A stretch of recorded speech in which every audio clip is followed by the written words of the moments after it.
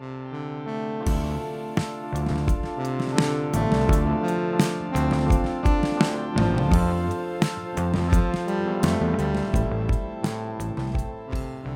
traveler, and welcome to the Postscript for this episode. Yeah. So I was thinking we could talk a little bit about like further watching in terms of Takashi Miike, because we've talked about all the like extreme stuff, but he has a lot of other films that are worth checking out. Some light cinema, some fun, some quite stylish, Some bizarre stuff. Yeah.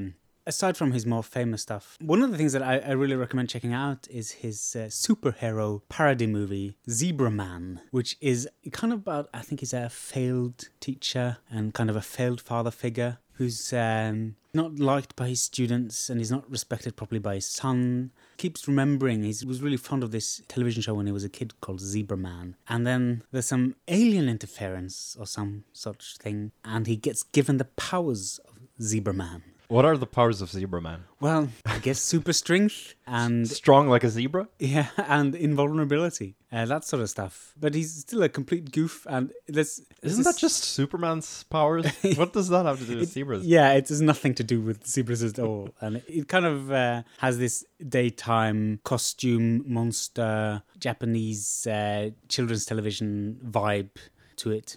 There's a pretty funny scene where he kind of presents himself as trying to catch some thugs, and he says, "I'm Zebraman," and they say, "A horseman? What are you?" So they kind of, yeah, he's always in that territory of goof, and it doesn't take itself too seriously. It's quite lighthearted, and he made a second one as well, which was pretty okay. But the first one, it's really funny. You should check it out. Yeah, like it sounds a bit like One Punch Man, with the sort of making fun of the whole Japanese superhero tropes. Which is always funny. Because it's funny to begin with. It's absurd and weird and, out there. And campy as fuck. But that also goes for a lot of Takashi Miike stuff. Yeah. He's done a bunch of these video game adaptations, and he's done... Is Zebraman a video game? No. I'm not sure that's even an original property. I just think that's something they made up. Oh. But he did Ace Attorney a few years ago. Yeah, famous Nintendo series of games. Yeah, where you play a lawyer. Is it any good? It's not bad. Did you play the games? No, but I've seen it being played. Like it's a bit. Yeah. I could see it lending itself to a sort of Takashi Miike brand of doing it. Yeah, the game is pretty fun. It's kind of like a mix of like a visual novel and an old school point and click adventure with a bit of puzzle elements. And you sort of have these scenes in the courtroom where you're supposed to perform like objections and provide evidence and stuff. It's quite cool. And the film takes very literally, like the look, the haircut of the main actor is kind of like a rubbery manga type hairdo. Yeah, so it's super stylized. Very stylized. And you use a lot of like the same type of flash effects. I'd say like maybe the first half of the movie, it's very close to the story of at least the first game. It's pretty fun and quite cool to look at. And maybe it falls off a bit at the end, I seem to recall. But yeah, it's an interesting thing to watch. Yeah, I thought it was quite fun. Also doesn't take itself too seriously, but very dedicated to its source. I'm just fascinated when it comes to how much different shit Takashi Miike does. It's just all over the place. From children's movies to fucking horrific shit to... all sorts of out there comedies too. Yeah. He has this children's film called The Great Yokai War. Yeah. Which is about all these spirits. It has a bunch of costumes. I kind of wish the production on that was a bit higher. Some of those yokai, the demons and spirits, are quite cool. Some of them are a bit tacky, maybe, like the costumes. Well, he's usually suffering from a lack of funds. Like, he usually deserves a bit more than he gets, I think. But I mean, he's shown that he can do a lot with very little. So. Yeah. It's a cute children's movie. Sort of okay, not as greatest.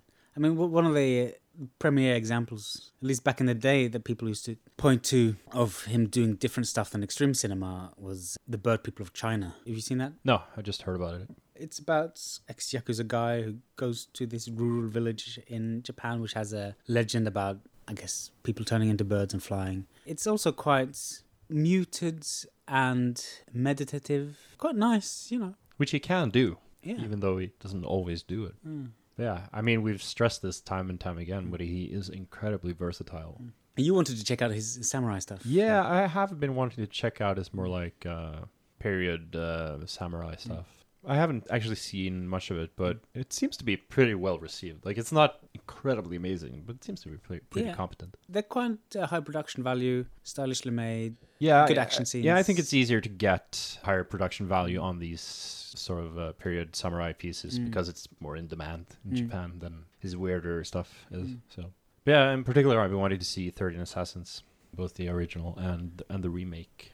Yeah, I kind of really want to rewatch it as well. Also because it's a script by Daisuke Tengan, and I wasn't really aware of him. I had seen Imamura's Warm Water on the Red Bridge before, which is kind of quirky film. I'm not really sure how to describe it. He uses a lot of imagery of water flowing under bridges and female orgasms and that sort of stuff. Kind of playful and to me, it's all water under the bridge. Yeah. It plays with that sort of stuff as well. Yeah. So I'm really curious to rewatch 13 Assassins and to see if maybe it's thematically more potent than I originally thought of. Yeah. He often has quite a lot of good, strong, interesting female characters. He does. He really does. Again, I always found it a bit baffling, the allegations of misogyny, because he does seem to have often quite female-centric, not point of view, but a lot of characters that are allowed to have agency and express themselves. I guess that, again, that is kind of a projection of a lot of American cinema where female roles in horror films tend to be fetishized and simplistic, with not a lot of agency, and often like burdened by the guilt of sexuality, Yeah, but it's interesting in terms of imprint because the women there clearly have very little agency and it's part of the horrors of the place. But even so, their lack of agency is part of the horror. It's not just a part of the regular horror trope of women being mutilated and in sort of a Friday the 13th slasher mode. So it's a bit more problematized than that and put in a different light than usual horror fare, I guess. That's true. But yeah, we've been watching some Kurosawa as well lately, which has been very interesting. Like, it's easy to forget how great of a director he is. Last week we watched High and Low. Yeah, which I hadn't seen before. I had, but it's been a long time. And I'd forgotten how amazingly dynamic that film is. Yeah, it starts off almost claustrophobic, almost like a sort of a Hitchcockian. Yeah, type. almost like a play. Yeah. Very much in one apartment. Yeah. Like people go in and out, investigators. It feels a very Hitchcockian almost. Reminds me of Rope by Hitchcock a bit. Yeah, and then midway throughout the movie, it just sort of expands into this huge, dramatic, thriller-esque sort of detective story almost. Yeah, very detail-focused. Yeah. And like gathering of evidence. And a lot of characters. Yeah, not focusing on singular characters like the first part. Like the first part is very focused on Toshiro Mifune's character as this businessman who's threatened by a kidnapping. He's kind of invested loads of money and there's a kidnapping. Somebody thinks it's his son. Turns out it's not, but he's still expected to pay for it. He has kind of like a moral obligation that he's not certain he wants to fulfill. There's this exploration of high and low. There's this class divide that's really explored. His role as a wealthy businessman, he's put in this moral dilemma where he has to sort of abandon his fortune to help one of his employees. It's really interesting the way it's done, and it's not that simplistic, really. It does have nuances to it. Yeah, like the villain of the story, he is a fucking asshole, but he does have motivations and reasons for being the way he is. And a lot of it has to do with class and poverty and stuff. Yeah, and injustices in society. Constantly looking at the house high up on the hill, which has all the riches and fortunes. And yeah, it's quite symbolic. Like, he can see the house, so that becomes his obsession. And hatred. His hatred is directed towards that, even though there's like no real connection between the two characters. Of course, in the end, he's shown to be quite irredeemable, but that doesn't mean like the influences and impulses that he has are invalid.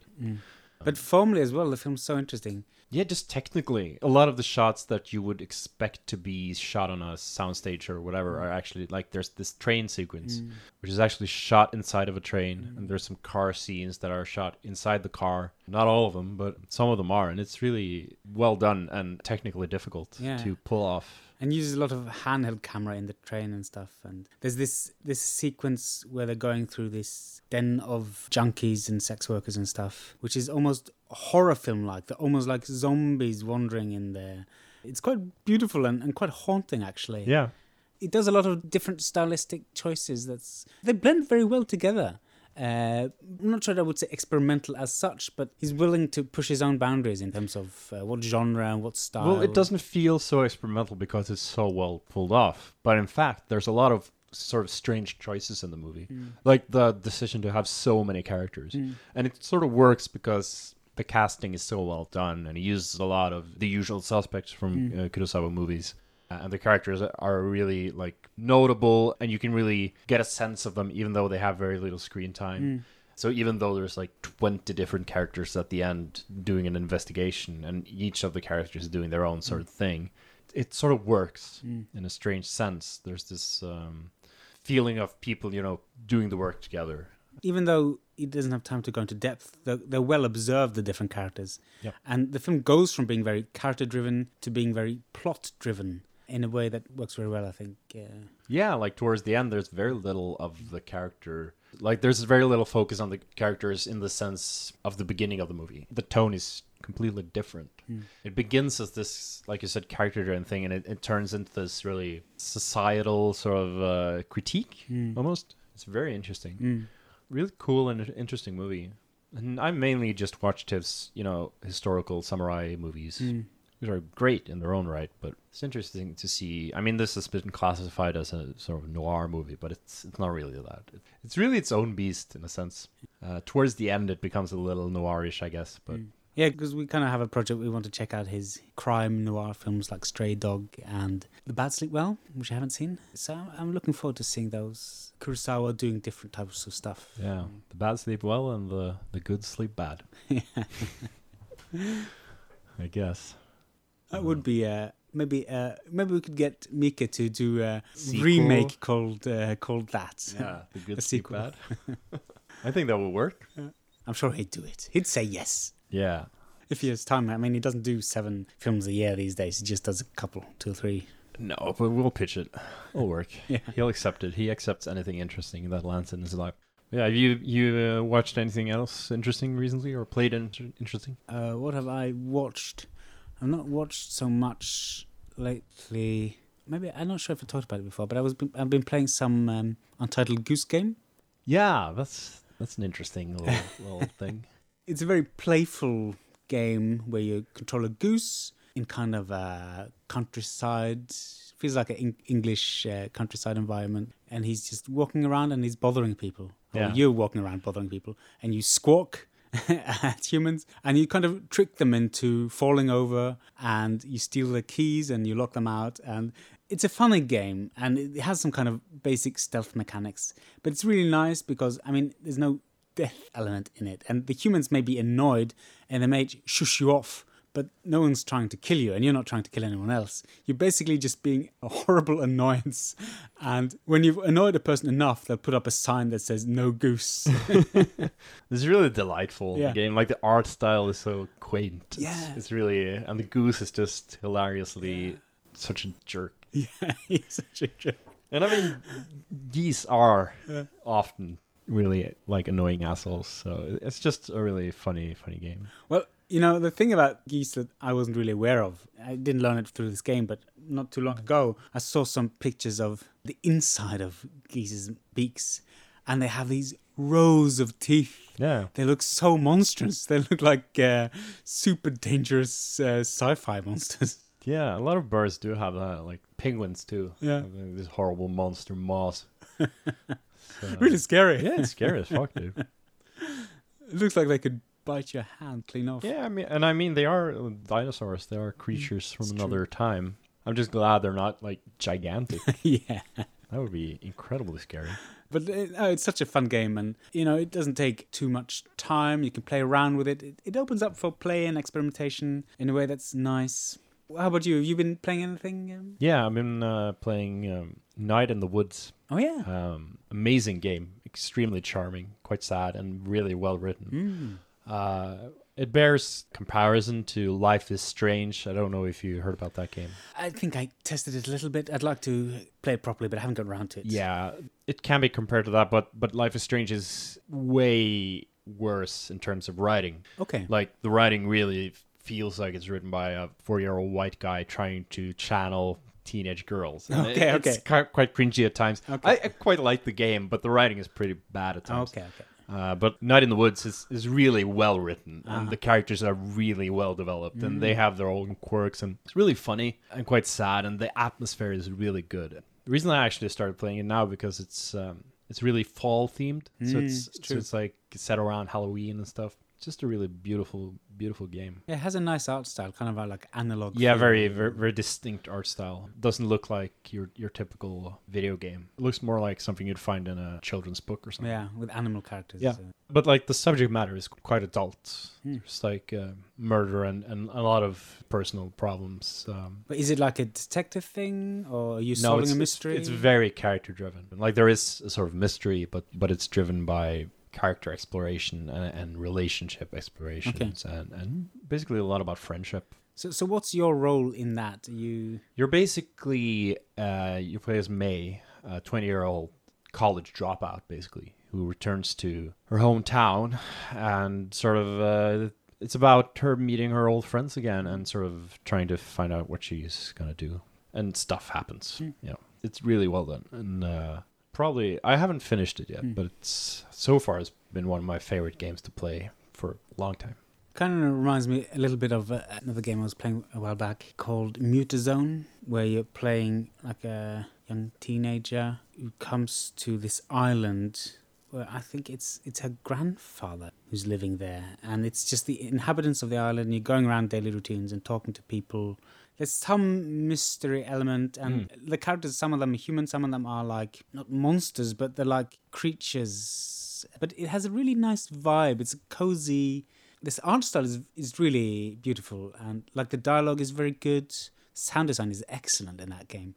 And you kind of have like a side minigame thing about growing plants. Nice. There's a really good minigame in Night in the Woods too. It's this roguelike thing called Demon Tower, which is actually really difficult. And it's funny because the main game of Night in the Woods, there's not really a lot of quote-unquote gameplay. It's more of you go around talking to people and sort of explore different dialogue options and stuff. There's some small gameplay elements, but there's this game you can play on the computer called Demon Tower, and it's a legit roguelike, and it's very difficult. Okay. Is it good? Yeah, it's really good. I spent way too much time on it, and I beat it at last, but...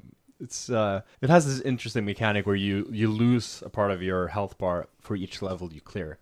So you get less and less life, and you get more and more dash abilities. So you can dash more, but dodge, no dash. You sort of sprint ahead. Okay. And so at the last level, you have 1 hit point. Yeah, it's really cool. That sounds interesting. And also the sound design in Night in the Woods is really good. Like the soundtrack is amazing. And all the sort of Foley sounds of nature and like atmosphere is really quite remarkably good. It has a real sense of place and atmosphere that a lot of games really never achieve. I think some of these games do really good sound design. They kind of focus a lot of energy on that stuff, because in some ways it's not the most expensive. But it's time well spent. Yeah. Like it has such a great effect on you. A lot of games spend a lot of time on the art style but really forget about the sound design. But when you manage to tie those things together, it really creates this sense of place and sort of atmosphere that just really does a game wonders. One of my favorite examples is Hollow Knight, which has an amazing soundtrack, really amazing soundtrack, and really amazing sounds. And like the sound is almost half of the game. It's so amazing the way that works. So. Yeah, it's funny you mentioned Hollow Knight, because earlier this week, or was it the weekend, I just had this itch. I installed it again, and I started playing it in what's called a Steel Soul mode, which means that if you die,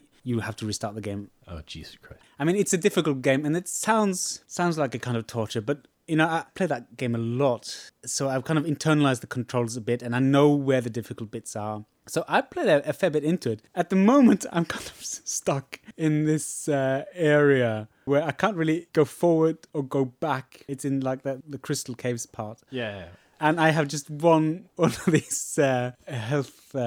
1 hit point, basically. Yeah, left. And I feel I'm never going to touch that save again. Yeah, I wouldn't do that. But the great thing is, once you finish the game and you play it in Steel Soul mode, it kind of reinvigorates the game. It's maybe my favorite example of like a New Game Plus type thing. Yeah. Because it really creates a tension, and exploring the game again in that way is really vibrant, actually. I've been enjoying so much playing it in that way. Well, it is its own thing. Like, that's part of the appeal with a lot of roguelikes is that you really have this sense of danger, and you really have the sense of not, like, you have to be aware of your surroundings in a way you don't really have to be in a lot of games. So it does really force you to enter that world in a way that you really can't do when you have, like, infinite saves or whatever. It is a fascinating game mechanic, but at the same time, I've done those modes a couple of times in games, and once you die, you just... Yeah, it's you so disappointing. have to start all over, and it becomes too much retreading. You just give up at that point. Typically, that's what happens. I mean, I did it a little bit with Subnautica. The problem there, that game, which I love, it does have a few glitches, and I glitched out and died, and that just bummed me out. Yeah. But you know, Sverre, I figured out what our second episode of our fictional gaming podcast should be. Oh, yeah? It should be games within games. Yeah. My favorite example of this is an old one. It's a point-and-click game from LucasArts called Day of the Tentacle. And you can find a PC in that game where you can play the game that came before Day of the Tentacle, Maniac Mansion. And back in the day, I think I played through Maniac Mansion through Day of the Tentacle in that game, which was really interesting. Yeah. I mean, there are so many good examples of that. One I really like, actually, is in the Witcher series, you can play Gwent. Yeah. And it's a really, like, full-fledged card game that is entertaining in its own right. So for a lot of people, they probably spend more time on Gwent than in the actual game. Which is funny because the actual game is, like, this rich RPG with a lot of quests and, like, locations and everything. Story driven. Yeah, and you just fucking spend all your time with this card game that has, like, just 2D cards. But they released, like, a revised edition of that on its own later on. Yeah, there's a standalone version of Gwent. I've never been very interested in card games, but Gwent is just really satisfying to play. I played a bunch of the card game in Final Fantasy VIII, which I seem to recall is pretty good. I don't remember what it was called, but there's like I think you have like you can summon these gods or spirits to fight for you in battle. Yeah. And there's a card game based around them, I think. Yeah, I remember I spent way too much time on that card game too. Like, but I think there are several Final Fantasy games that have sort of a meta game quality to it, like that. But yeah, every good game has some sort of weird mini game in it. It's a rule. Yeah, it's a rule. If you don't have that, you are disqualified. I feel in Dark Souls that would be like the meta game that you're fighting with yourself. Yeah, the battle within your own soul for your humanity, trying to restore your humanity for being destroyed so many times. Well, I guess that's the postscript for now. Music for this episode was by Umulium. That's Sverre Ågård and Joe Scarning. If you want to get in touch with us, send us an email at unpleasantmovies@protonmail.com or check out our Instagram. That's Instagram/unpleasantmovies. My name is Thomas Simonsen Barnbra. My name is Sverre Ågård. And we'll see you next time. Bye-bye. Goodbye. Goodbye.